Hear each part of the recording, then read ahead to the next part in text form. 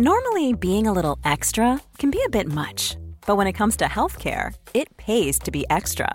And United Healthcare makes it easy with Health Protector Guard fixed indemnity insurance plans. Underwritten by Golden Rule Insurance Company, they supplement your primary plan, helping you manage out-of-pocket costs without the usual requirements and restrictions like deductibles and enrollment periods. So when it comes to covering your medical bills, you can feel good about being a little extra. Visit uh1.com to find the Health Protector Guard plan for you.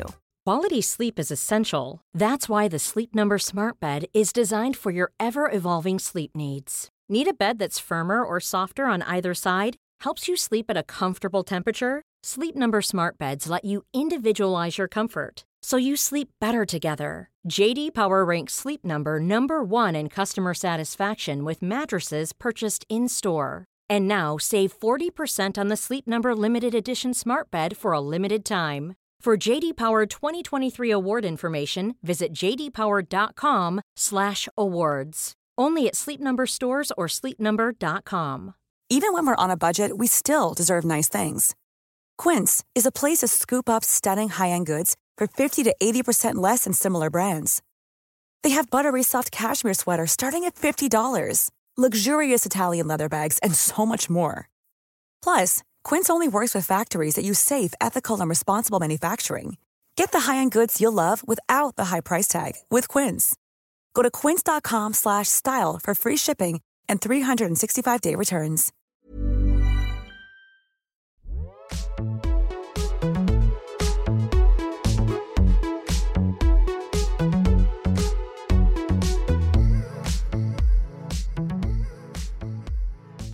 Welcome to After Work Drinks, your weekly dose of news, pop culture, and Pinot Noir, brought to you by magazine editors and best friends Isabel Truman and Grace O'Neill. Hello, all. Hello. So I want to start off, jump straight into things, with you please repeating your story that you told me on Saturday night. Okay, so an emerging theme is that I have an aversion to sort of sport and physical activity, with very good reason. Some of you may remember the basketball story from episode the infamous case. And another sort of horrible encounter I had with activities as a child was that, so we went out to dinner on Saturday night and friends of ours had been ice skating in Soho House or something very wholesome and wintry in London. And I mentioned that I had never gone ice skating because the one time that I tried to go, I think I was 11, I laced up into the boots and walked down into the... So you're just outside in the little area putting on your boots. It's like a bowling alley. Mm-hmm. Like you go and you put the shoes on. And then you walk. The shoes are, in my defense, very difficult to walk in. It's essentially a high top sneaker with a giant fucking blade attached. And I was walking into the rink and I fell down the stairs and broke my arm. Yeah. And I just confirmed that she's not on any ice at this point. She's walking on just normal surfaces. On normal stairs. And then trips and falls down a set of stairs into and lands the ice. On the ice. I somehow don't think that's how it... Like, I fell into the rink. But well, in my head, I was, like, spread eagled on the ice, and there was, like, kids skating around me, and I was screaming. But that's not really how it happened. I was very stoic. I just got up really embarrassed and then was like, take me to the hospital. Yeah, Grace has broken a lot of bones, so I think this is why we don't do any activities anymore. I love how you've pulled yourself into this. Because I'm scared now that you've broken bones. I broke a lot of bones as a kid. I broke an arm in a sort of rugby pile-up when I was 8 or something, and a wrist jumping off a sofa. I told you I broke my toe because my boyfriend when I was 10 was squirting me with a water gun. And Your boyfriend when you were 10? Yeah. You're okay. I was very promiscuous back in the day. Bloody hell, 10. And I biked into a brick wall. So he squirted you on the bike? I was on the bike, biking away, squirted me into my eye, and I couldn't see, and I biked straight into a brick wall and broke my toe and fell off the bike. God, that will do it. And ran home screaming. Hobbled home. Yeah. But we are going to do activities this weekend. Yes, we're going rock climbing, which... I'm so excited. I must say, I feel like rock climbing is having a bit of a moment. It is. It's in vogue. It's in vogue. Loewe just did a big campaign with that kind of hot guy from The Crown who played Prince Charles on That's a rock climbing where he's wall. from. I just watched a movie with him on Netflix on the weekend. The most random British movie that went nowhere, and he's in it. And I just couldn't figure out where I knew his face from, but I knew it so well. Exactly, and he's in the new adaptation of Emma, which is coming out soon. So I think he's going to be a big deal. Josh O'Connor? There's so many sex scenes in this random British film I watched. Yeah, his butt, pretty much his penis. Pretty whole much. shebang. The whole shebang. Yeah. Okay. Anyway, we had such a good reception to our episode last week. Thank you so much.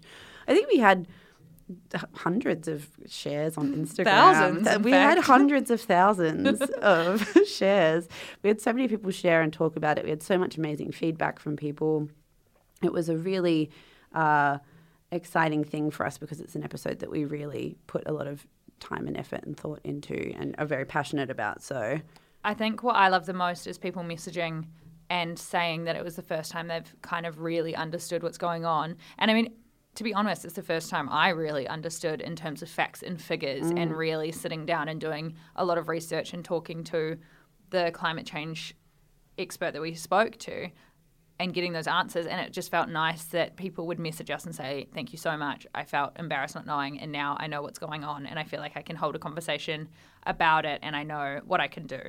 So it was just nice. And then I wrote a little article on Grazia afterwards. So if anyone wants to kind of have something to reference back to without having to re-listen to our lovely voices, we'll put it in the show notes. it's a very good article. Everyone should read it. Shameless plug for myself. Yeah. Should have just got And you follow to me say on that Instagram. part. Yeah. And so sort of since our episode, there's been a few updates. The fires are obviously still burning. Yesterday, Melbourne had the worst quality of air in the world, and it's actually while the Australian Open is on, so there were tennis players collapsing on the court. Oh, my God. Not being able to breathe, yeah. So there's a lot of backlash about them continuing to have the games. Yeah. And there's been the marches all over the country. In Sydney, organisers said that there were around 50 to 60,000 people who marched in Sydney alone, which is hectic. And Scott Morrison has said he's going to do an internal investigation into the government's response. So he's investigating how he responded, essentially, to the bushfires. That's going to be an interesting read. Like, we did a great job. Yeah. Well, thanks. Well done. But that he's not going to make big changes because of climate change. Yeah, so from what I read, it sounded like he's going to look at the ways in which the Australian government, like Australia, can change their response to bushfires so they don't spread as quickly or so that they can be better contained. But he's not going to investigate the ways climate change contributed and how Australia can lessen their fossil fuels. So it's like putting a Band-Aid on a just saying the next amputated time leg. Climate change fucks the whole country, we'll respond faster instead of stopping it from happening. And Malcolm Turnbull, who was Scott Morrison's predecessor and his friend at some point, wrote a pretty scathing piece in The Guardian as well, where he detailed the ways in which Australia could switch to 100% renewable energy without it losing lots of jobs and dramatically affecting the economy. So I think that... Because that's Scott Morrison's whole thing, right? Saying that the coal industry is 50,000 people would lose their jobs if they switched. Yeah. So if you want kind of very specific details about the ways in which Australia could transition to renewable energy without that happening, Malcolm Turnbull has written a great piece on it. And it's possible. And it is definitely possible because this is a Liberal Prime Minister saying that. saying this. Yeah.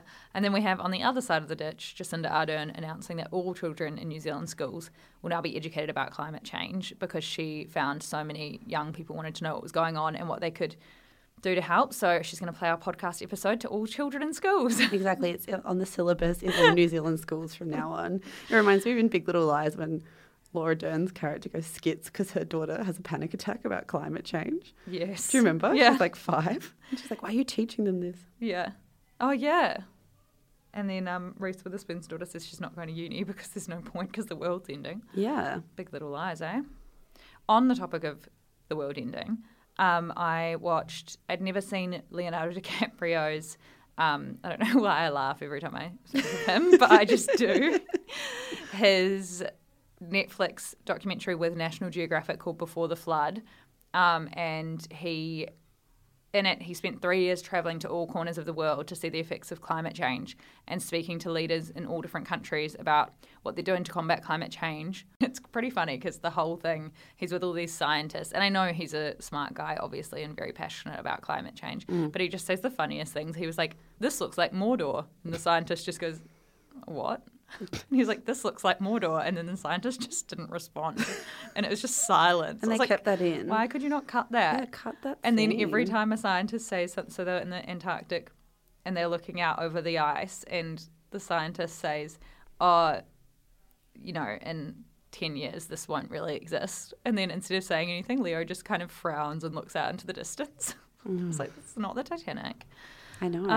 You're not acting in this documentary. Yeah, yeah.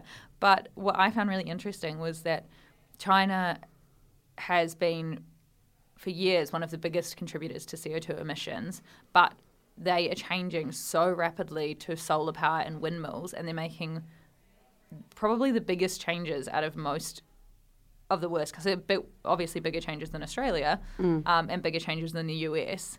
And it was kind of obvious that if China can do that and take measures in such an overpopulated country which relies so much on power, then everyone else can. Well, this is the thing, because China's obviously often used as a scapegoat for a lot of the world's environmental woes. But I remember telling you when I was in Shanghai for work a few months ago that the hotel had banned single-use plastic, or the city of Shanghai, I think, had banned it in hospitality. I don't know specifically, but if you wanted a toothbrush or a shaving kit, you had to cool down and get them to bring it up individually. They didn't have all this single-use plastic wrapped stuff in the hotel room. So they're definitely more progressive, I think, in certain areas.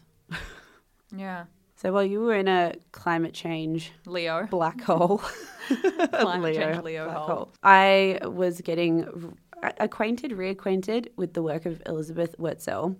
So she is a writer who died this week at age 52, very prematurely from breast cancer. And it's kind of one of those names that I'd fleetingly heard, and I think I'd read a few pieces here and there, but I really just totally dove into her work this week. She is a writer and an essayist. She was a pop culture critic for The New Yorker and New York Magazine. She's been published in Elle and Rolling Stone and a whole bunch of magazines. But she's best known for her book Prozac Nation, which was a kind of memoir in the 90s about her battle with depression and how getting medicated changed her life.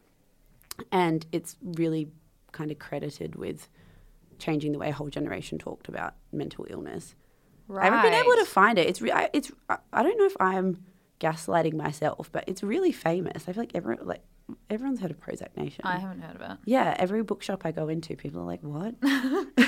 Reading a lot of Elizabeth Wurtzel's work, it's really obvious that she's laid the groundwork for this whole generation of writers that we're obsessed with now. Like Kat Marnell is basically not a wannabe because she's great, but like it's her trying to recreate Elizabeth Wurtzel, and even Lena Dunham to a certain extent, and Caroline Calloway definitely. I almost want to put in sound bites of them next to each other because the way she talks Really? is exactly the same.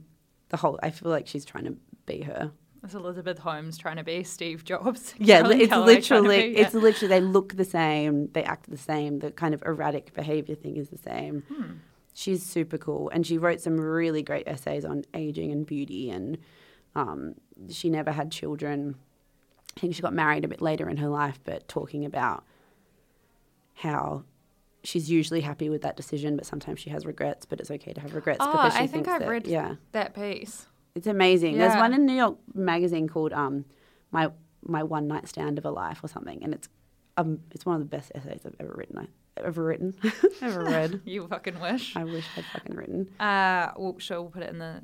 Yeah, show I'll just notes. whack a bunch in the show notes and just read away. And she also, sorry to keep going on about her, but she made all this money off Prozac Nation, and then at 42 or something, she decided that she'd always wanted to be a lawyer. It's like Legally Blonde. She always wanted to be a lawyer and spent all of her money that she made from Prozac Nation going to Yale. Like she just got into Yale when people were like, "You're not smart enough." And then she worked for David Boies, who's probably the most famous lawyer in the world.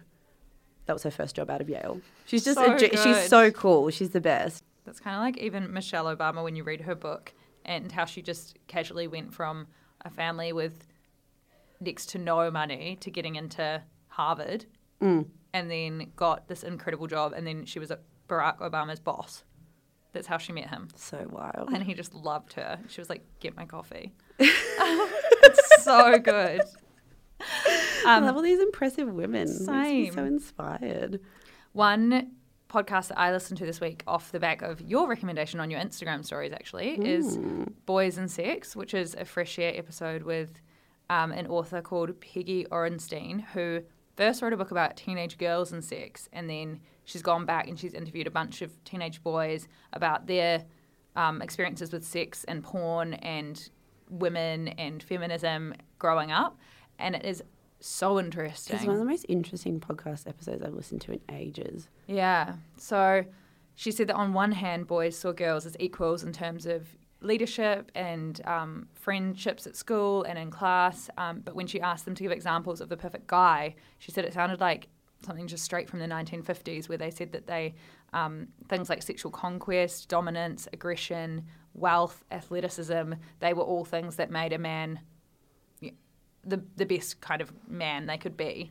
She said that a lot of them, basically all of them, talked a lot about how they have to suppress their feelings and how they've learned how to build a wall. She said that phrase was used a lot inside them to block out feelings, training themselves not to cry or show emotion still in these teenage boys in 2020 or 2019, and how hard and humiliating it is for them to cry, which I found just so sad. It is sad. I think as well, we've touched on this before, but women over the last 20, 30 years have had increasingly interesting role models who are accomplished and intelligent and interesting and creative and powerful, and who can cry and be emotional but can also be assertive and kill it in work or whatnot. Men's role models haven't really changed over the past 400 years. There's no modern male role models that show vulnerability, that show respect to women. The only example I can think of is Obama, who's a great one. But there's not this flock of men.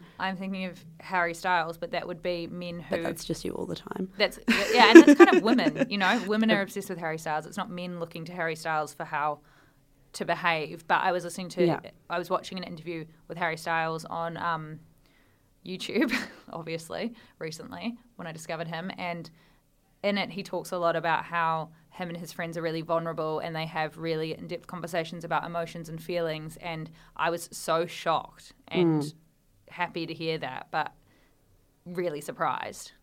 I think a really interesting thing in the Fresh Air episode was how she said that something that the boys and the girls said almost equally was in quote-unquote hookup culture, that the boys don't actually enjoy it. They find it weird and awkward to hook up, quote unquote, with someone they don't know very well, who they have no emotional relationship with, who they have really bad communication with, who they've just met at a party 5 minutes ago. But they don't know how to say that, or because they don't talk to each other, they're all feeling that way. But none of them know that the other person that they're friends with feels that way. They think they're completely alone and isolated. And so you have this culture now where young women are having one-night stands with guys and wish they weren't, and the young men are having the one-night stands and wishing that they weren't as well, and just no one is explaining to each other that this isn't enjoyable for anyone. Yeah, she said the core issue with girls were that they felt like they were being cut off from their bodies, and the core issue for guys was that they felt they were being cut off from their hearts, which is exactly what you just said. And another thing she said, which I found really interesting, is that a lot of these boys were saying that they learnt their behaviours or to cut off their emotions from their dads, and they're not saying that their dads are these abusive, angry, horrible men, but that their dads, instead of talking about their emotions, or instead of, they've just never seen their dad cry. They've never seen their dad actually break down and say that they feel sad or that they feel upset or that they had a hard day at work, or these things that you would see your mums do all the time.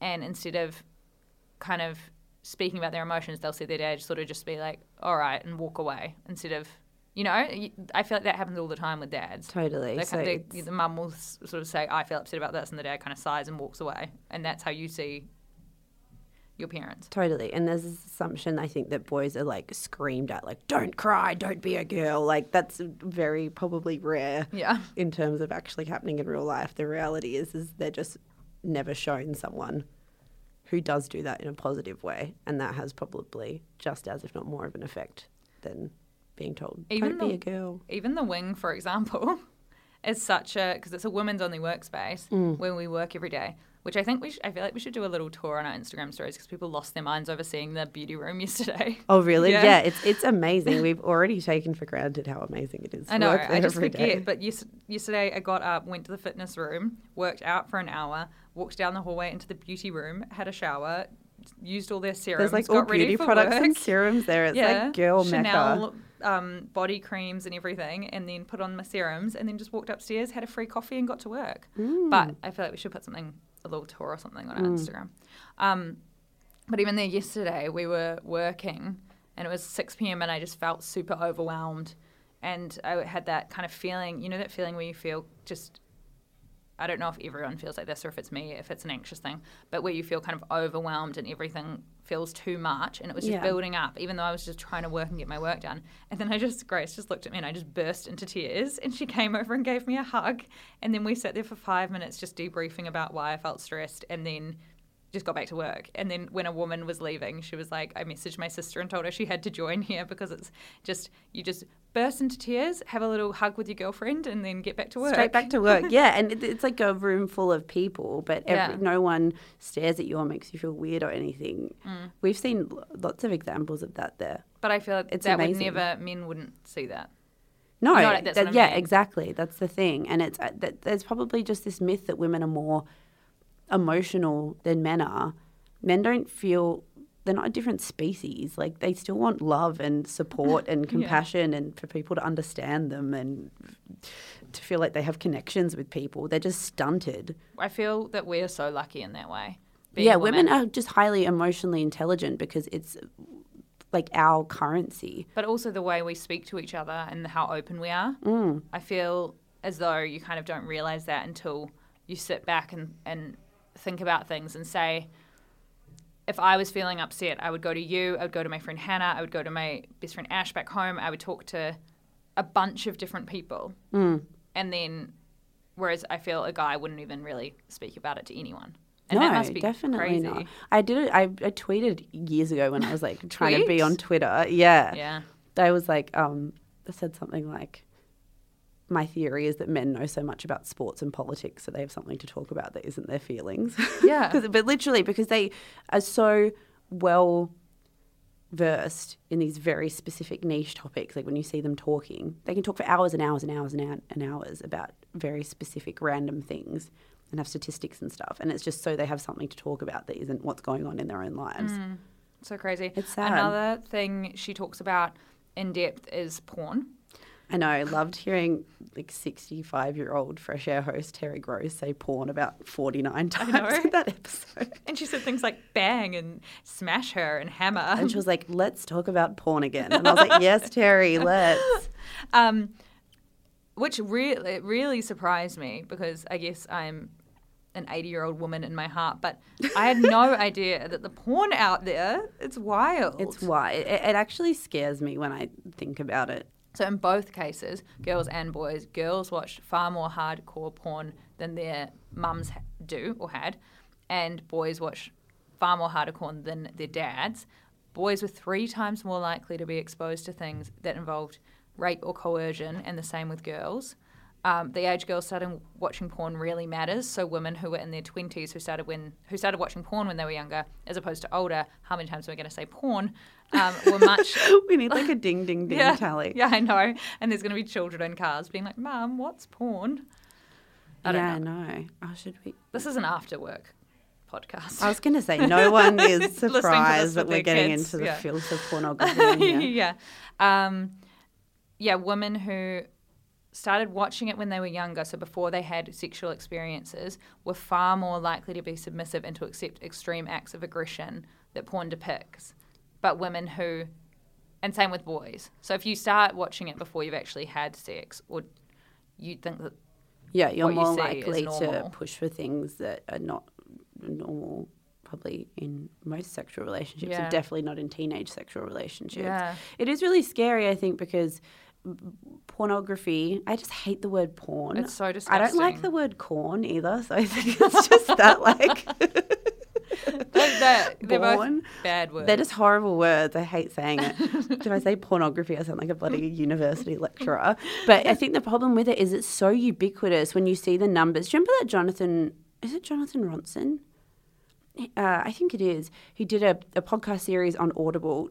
Don't sign up for Audible. Just find it somewhere else somehow. This is how I ended up in Audible. You'll be hooked in for life. a 5-year contract. It was called The Butterfly Effect, and it was a series about how internet porn blew up into being the phenomenon that it is today. And it's a fascinating listen because it's so ubiquitous. The numbers that these websites pull every day is astonishing and very scary. And it's this.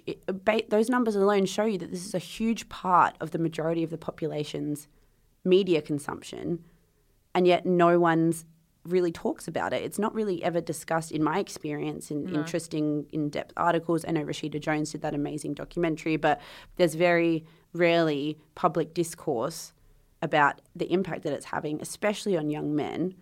But we know that it's so hugely consumed by them.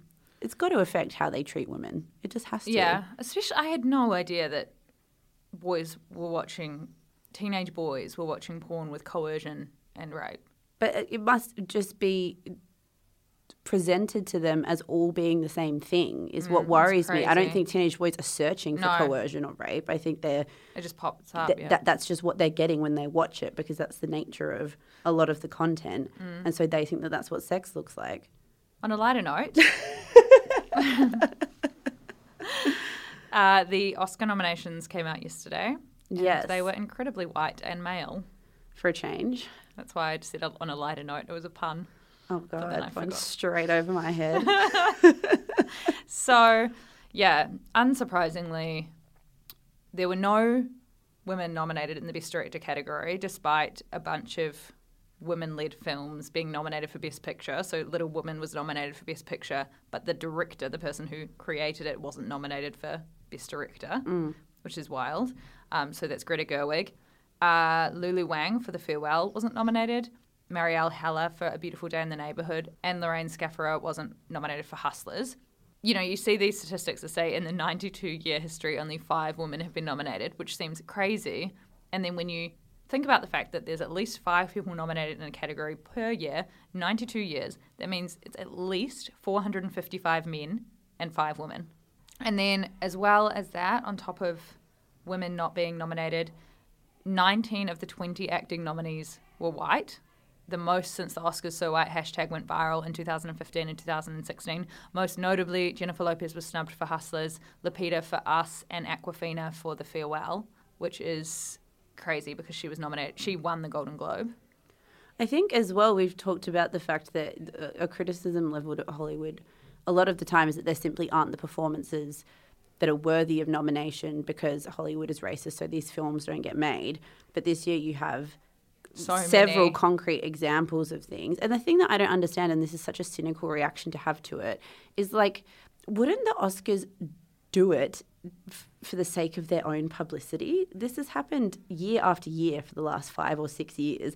And it's a terrible thing to say because these people should have been nominated anyway on the merit of their work. But why would you dig your heels in when you know you're going to get a huge amount of backlash and when every other institution that has done the same thing has been smacked down for it as well? Like the BAFTAs was a week ago and that has been absolutely eviscerated and they're having an internal investigation into how the nomination system works because there are basically no people of colour nominated whatsoever.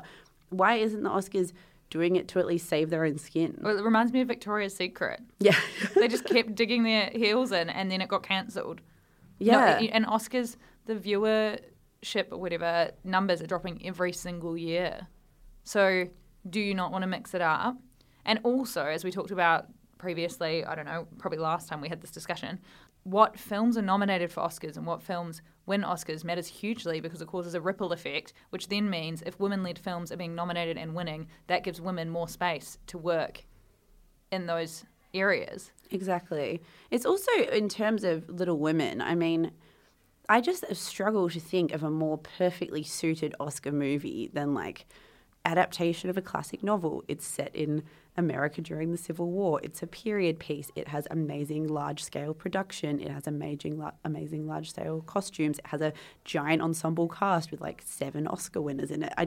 There is nothing that could be more Oscar bait than Little Women. So the fact that she's not nominated is just bizarre. What we talked about is no men were going to see Little Women. Vanity Fair did that report, and it was all women in the theatre, and the people who choose the Oscar nominees are men. Yeah. So it was already just screwed. Yes. One thing I will say actually that I'm quite hopeful about, I think this is probably quite naive, but Parasite, which has been nominated for a bunch of Oscars, it's a Korean horror film that I saw a couple of months ago. It is the best movie I've seen this year by far. I would be just thrilled if they wiped the floor, which is very possible. I mean, it's not very possible. It's possible. But the Joker will take home everything. Do you think? I really watched Joker. I liked Joker. Joker got heaps of shit, as we discussed, but I actually did really like it as a movie. But I never thought it would sweep the Oscars. I didn't think it was that kind of thing. Like, I thought Joaquin, our favourite man. Yeah, he's the best. He's amazing. He should definitely win. Yeah. But it's not like a best picture movie, I don't think. I also love so much how much of an activist he is. And I think he was a huge part in the Golden Globes, having an all-vegan menu. And he's wearing the exact same suit to every single awards ceremony. He is just a legend. Such a legend, as is his amazing fiancée, Rooney Mara. It was so cute in his Golden Globe speech because she's like a vegan activist as well. But that's kind of irrelevant, but he was just like Rooney and just like put his hands in a praying symbol. Aww. And then said nothing else. I was like, ah. And Rooney Mara is amazing. She has a vegan clothing line that she started because she couldn't find a bunch of things like combat boots and dresses that were made with sustainable non-animal products. It's called Hiraeth. Not a very catchy name, I must say. Hiraeth. But yeah, that's amazing. They're like a power couple. Love them. Love them. Fave couple of the year. Yeah. And Florence Pugh got nominated for her first Oscar, and she is just the girl at the moment. She is having a real moment in the sun. Zach Braff is stoked he locked that in early. It's the most random celebrity relationship She's literally in history. 24, and she had a breakout role last year or whatever in that horror movie Midsommar. Greta Gerwig delayed the filming of Little Women just so she could get her on the cast. She has Meryl Streep, Laura Dern, Emma Watson, Timothée Chalamet, Saoirse Ronan, and waits for Florence Pugh, who just had a breakout role, and then she got nominated for an Oscar. Yes, and in Emma Watson shared Greta Gerwig's thank you statement to the Academy on Instagram, because Greta Gerwig doesn't have Instagram. And even in that, when she's talking, she's like, the amazing Saoirse and the beautiful, smart Emma. And she's like, my absolute dream girl from heaven, Florence. Like, she just loves her so much. Yeah, everyone loves Florence. But it's so funny because, yeah, in terms of just her relationship, which obviously isn't the biggest talking point here, but I just find it hilarious that she just goes out with a guy from Scrubs who, when she met him, he would have been so much more famous than her, and now she's an Oscar nominee. In a 20-year age gap, it's fairly sizable. Like, I'm not passing judgment, but it's, surprising. Yeah, so she's on the cover of Vogue this month. I can see why there's so much hype about her. I feel like she was the best part of Little Women. She was so good. And also, when she starred in Little Drummer Girl, which is a TV adaptation of John Le Carre's book, he loved her performance so much that in his next novel, he named a character Florence. That's amazing. Everyone is just obsessed. She's from England. Is she? Yeah, she's from Oxford. I thought she was American. No. Interesting. And she's a legend. I sent Izzy yesterday when she got her Oscar nomination. She just put up an Instagram story of her making a martini at home and drinking it in celebration. So like shaking the shaker. She's the best. Going on to the kind of darker side of Hollywood, unfortunately. So Harvey Weinstein's trial starts this week. In New York City. So he is being tried in New York, but he has recently had charges laid against him in Los Angeles as well. So he's probably going to have to do at least 2 separate court cases. Which is great. But the interesting / depressing thing about this court case is the fact that while he has upwards of 80 separate women who have accused him of sexual misconduct ranging from sexual harassment to rape, there are only 2 women who will be participating in this trial. So getting your head around that is kind of hard because it doesn't seem to make any sense. But The Daily did a fantastic 2-part series with Jodie and Megan, the journalists who broke the story, about why that is. So you should definitely listen to that to get more detail. But basically the issue is just that the legal system is set up so it's really, really, really difficult for women to sue men for these kinds of crimes. The statute of limitations in Australia, it can be as little as 6 months after sexual harassment. What? Yeah, it's crazy. I've been listening to this podcast called The Witch Hunt by The Guardian Australia by 2 The Guardian journalists, and their first episode was with Tracy Spicer, who's been a massive advocate for this in Australia. But the kind of way the legal system is set up seems to be the recurring issue with why we really struggle to get people in jail. In Australia? Just everywhere, like in Australia and in the US. The fact that this case is hinging on 2 people is wild. And also just how, especially when it's someone, I think that the most thing I find really frustrating about it is the power dynamic still exists so massively when it comes to the law and court cases. So how much money he has, how he has the best lawyers. So all of these women not only have to, go on the record and have their entire histories pulled apart. These lawyers will talk to anyone they've ever slept with that they can find, anyone they've ever dated, any colleague they've ever worked with. They'll go through every single thing they've ever done to try and pull up dirt on them. So they not only have that, but then they also have to front the money for the legal costs. And whereas someone like Weinstein doesn't have to worry about any of that side of things because he's got lawyers who will be burying anything that they can. He has money to pay to get the biggest, best people to scare these women into silence. Yeah, so many women have been frightened to come out, and that's why so few have agreed to take him to trial. And another element is like the things that can cause charges to be dropped are so flaky. For example, a woman called Lucia Evans was one of the first women who said that she would go on the record and take Harvey to court because she was one of the few victims whose assault happened during the right time window in terms of it not being outdated by the statute of limitations, and it's in the New York area. Even she had her case dropped because she had told one person despite telling... allegedly told. Allegedly told, actually, yeah. She said that this didn't even happen, but had allegedly told one person after she told multiple people the side of the story that she was telling in court. Apparently had told one person that the sexual assault with Harvey was a consensual sexual event. And for that, the police dropped all charges. And it's just so hard to, because we understand how women process this kind of trauma. You might want to believe that it was consensual straight after it happened because you don't understand. She was meant to be in her early 20s. She was a uni student. Maybe she did go to a friend and be like, oh, this happened. Because you just want to talk about it and get it out, but you don't want to, Yeah, or you might not even realise until 5 years later how messed up that situation was and how actually you never wanted to give consent and he was really aggressive and violent and he was like lording your entire career over you and therefore it wasn't. But that you telling one single person or not and telling them, but if she did, having the whole case dropped, it's just insane. It just shows how the legal system doesn't understand how people process trauma. Yeah. Because if you talk about 6 months statute of limitations in Australia on sexual harassment, most people wouldn't realise that they'd been sexually harassed until they'd finished that job. When you're in the midst of it, you don't understand. Like you just think that you have a bad boss or that this is the way it works or that you're being difficult and it might take a year to look back and say, no, that wasn't okay. And by then you can't do anything. I know I've mentioned this a couple of times, but that's what I love the most about the 3-woman book is the girl's story who was groomed by her teacher and her coming to that realisation and the reader going through that whole story from when she thinks it's consensual and her talking about being in love to her growing up and realising how crazy and how fucked up it was. Yeah. And I think that that's the best way I've read it being explained. 100%. Anyway, shall we get on to Meghan and Harry?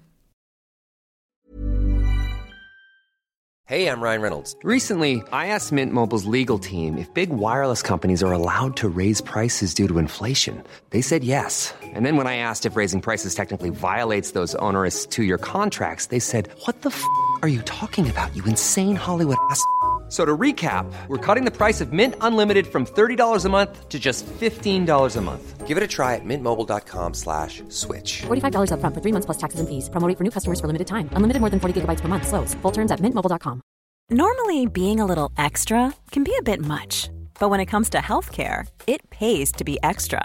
And United Healthcare makes it easy with Health Protector Guard fixed indemnity insurance plans. Underwritten by Golden Rule Insurance Company, they supplement your primary plan, helping you manage out-of-pocket costs without the usual requirements and restrictions like deductibles and enrollment periods. So when it comes to covering your medical bills, you can feel good about being a little extra. Visit uh1.com to find the Health Protector Guard plan for you.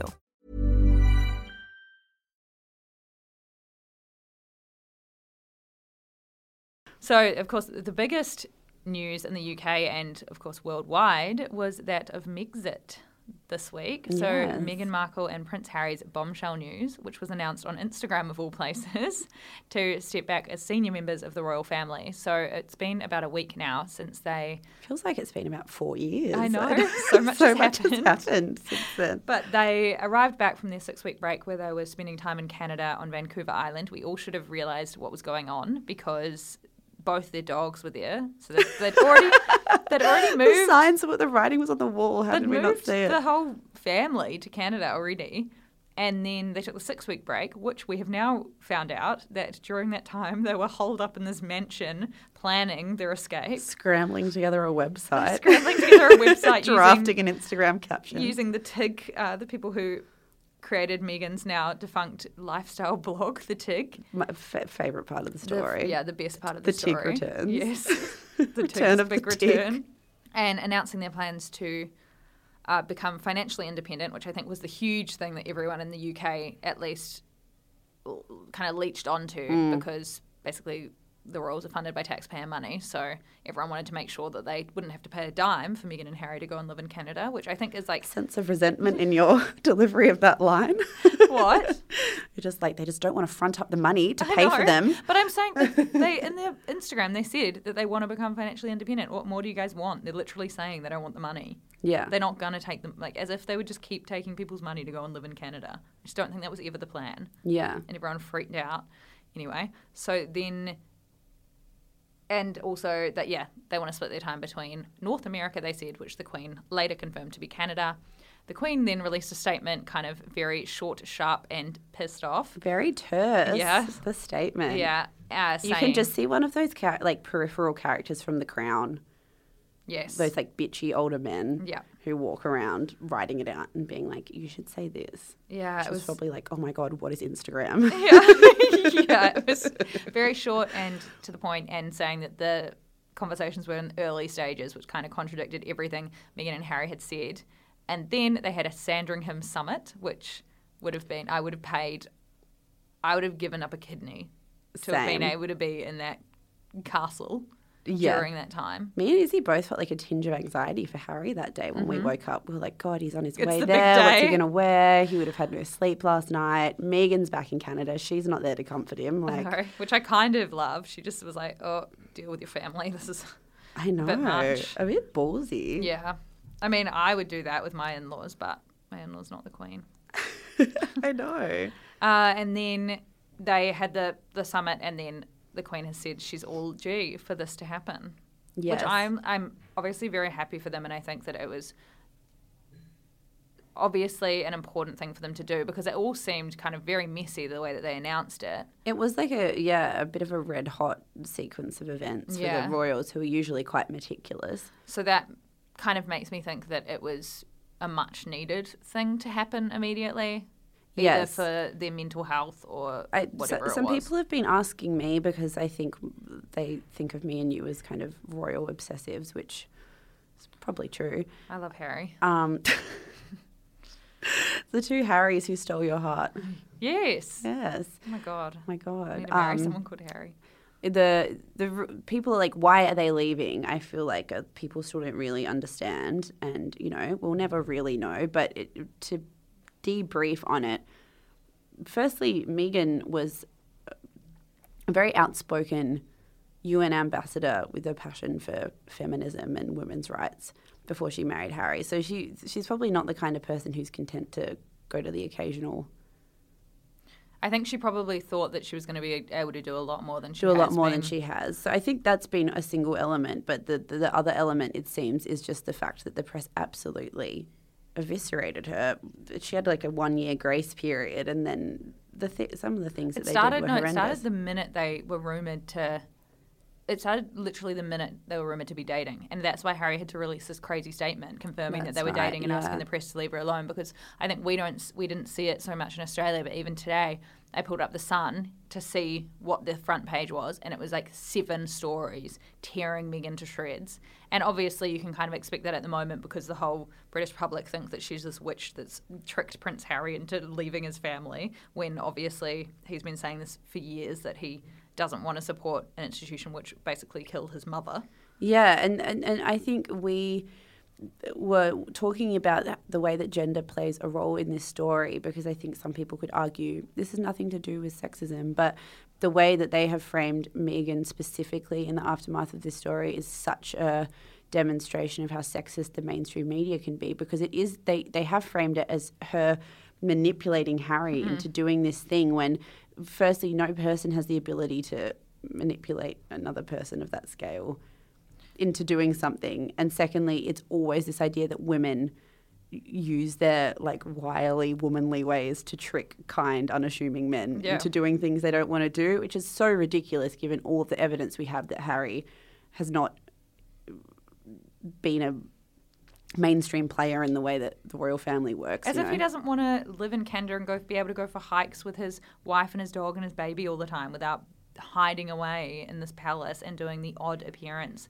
for random things. Like, they're not allowed to do any work aside from the royal stuff, and I think the main thing that both of them want to do is help the world. Yes. And they just can't.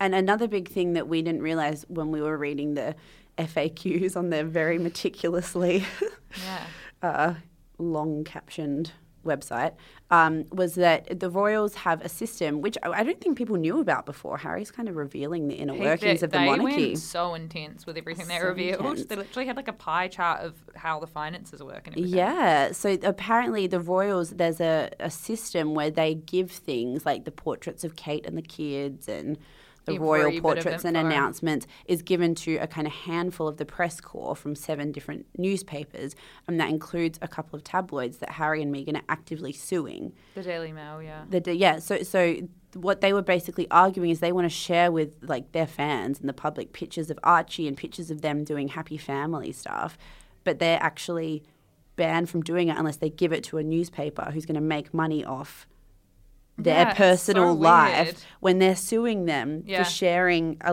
pleading letter that she wrote to her father. Like, exactly. That's a messed up system. You can see why someone would want to leave that. Yeah, why would you want to give a publication that ruined your life? Yeah, pictures of your newborn child so they can make money off of it. It's just, I totally understand it.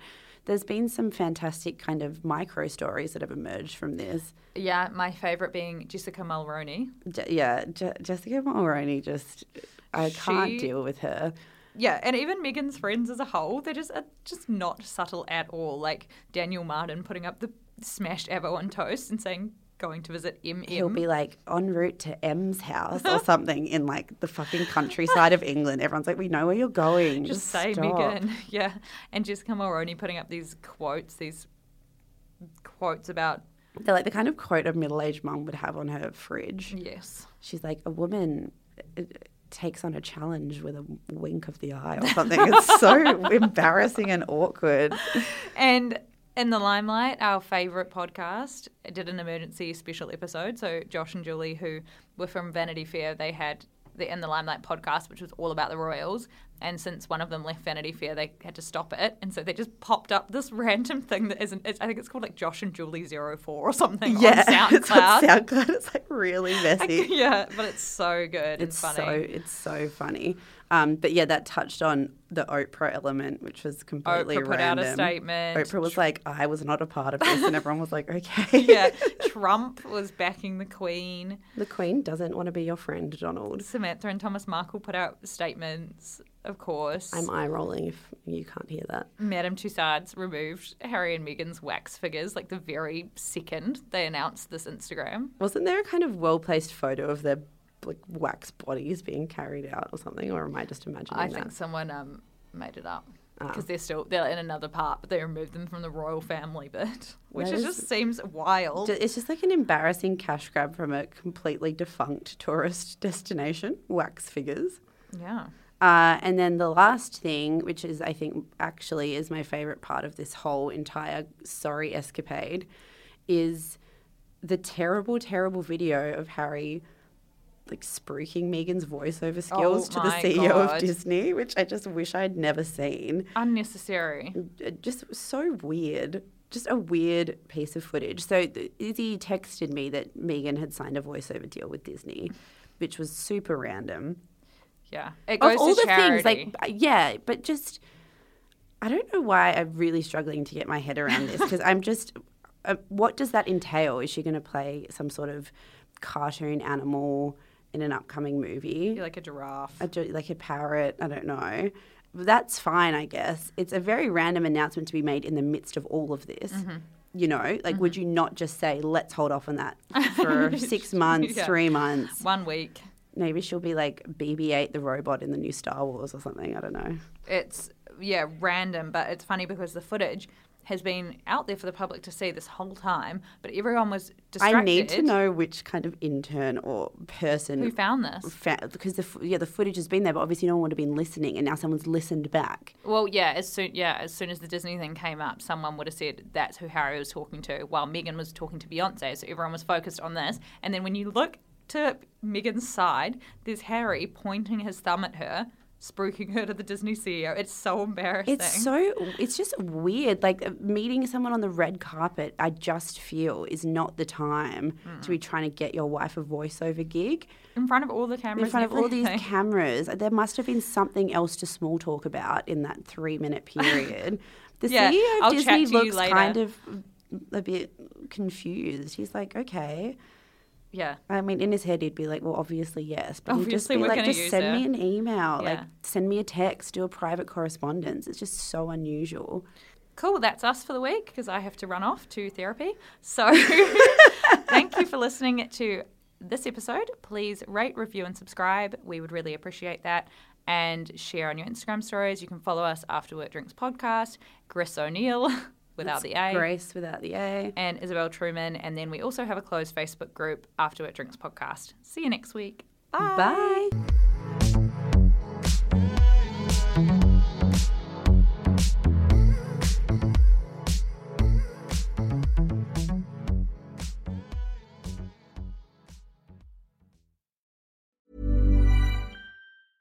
A lot can happen in 3 years, like a chatbot may be your new best friend. But what won't change? Needing health insurance. United Healthcare Tri-Term Medical Plans, underwritten by Golden Rule Insurance Company, offer flexible, budget-friendly coverage that lasts nearly 3 years in some states. Learn more at uh1.com. Planning for your next trip? Elevate your travel style with Quince. Quince has all the jet-setting essentials you'll want for your next getaway, like European linen, premium luggage options, buttery soft Italian leather bags, and so much more. And is all priced at 50 to 80% less than similar brands. Plus, Quince only works with factories that use safe and ethical manufacturing practices. Pack your bags with high-quality essentials you'll be wearing for vacations to come with Quince. Go to quince.com/pack for free shipping and 365-day returns. Imagine the softest sheets you've ever felt. Now imagine them getting even softer over time. That's what you'll feel with Boll & Branch's organic cotton sheets. In a recent customer survey, 96% replied that Boll & Branch sheets get softer with every wash. Start getting your best night's sleep in these sheets that get softer and softer for years to come. Try their sheets with a 30-night guarantee. Plus, get 15% off your first order at bollandbranch.com. Code BUTTERY. Exclusions apply. See site for details.